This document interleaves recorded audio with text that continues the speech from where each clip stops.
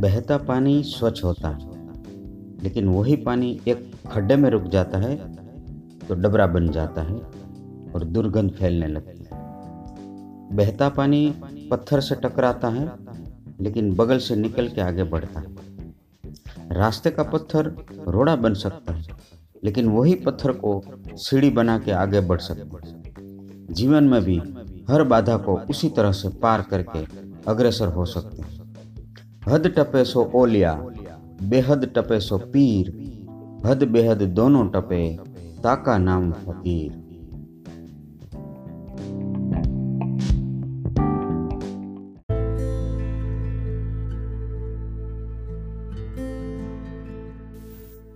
एक लंगड़ा अंधे के कंधे पर सवार होकर भीख मांगता था।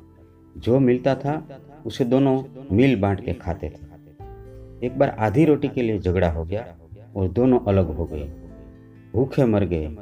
भगवान को पुकारा, भगवान प्रसन्न हुए। अंधे ने मांगा, मुझे आंखें दे दो और लंगड़े को अंधा बना दो। लंगड़े ने मांगा, मुझे पैर दे दो और अंधे को लंगड़ा कर दो।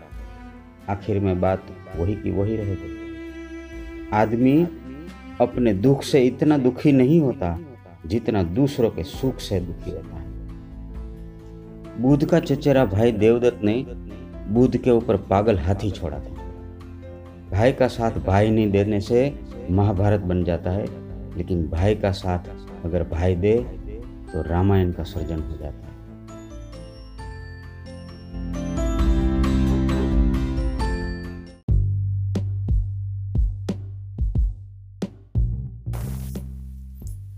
चाइनीज बम्बू ट्री की कहानी दिलचस्प है। बेम्बू का बीज जमीन में गाड़ दिया जाता है और 5 साल तक खाद और पानी दिया जाता है।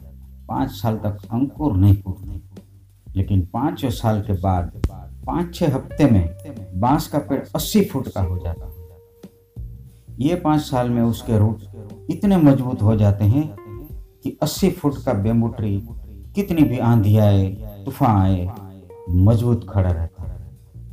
हमारे ड्रीम्स और गोल्स का भी ऐसा ही है। अगर ठीक तरह से नर्चर किया जाए तो गोल तक पहुंचते पहुंचते आपका फाउंडेशन इतना मजबूत हो जाता है कि दुनिया की कोई ताकत आपको हिला नहीं सकती।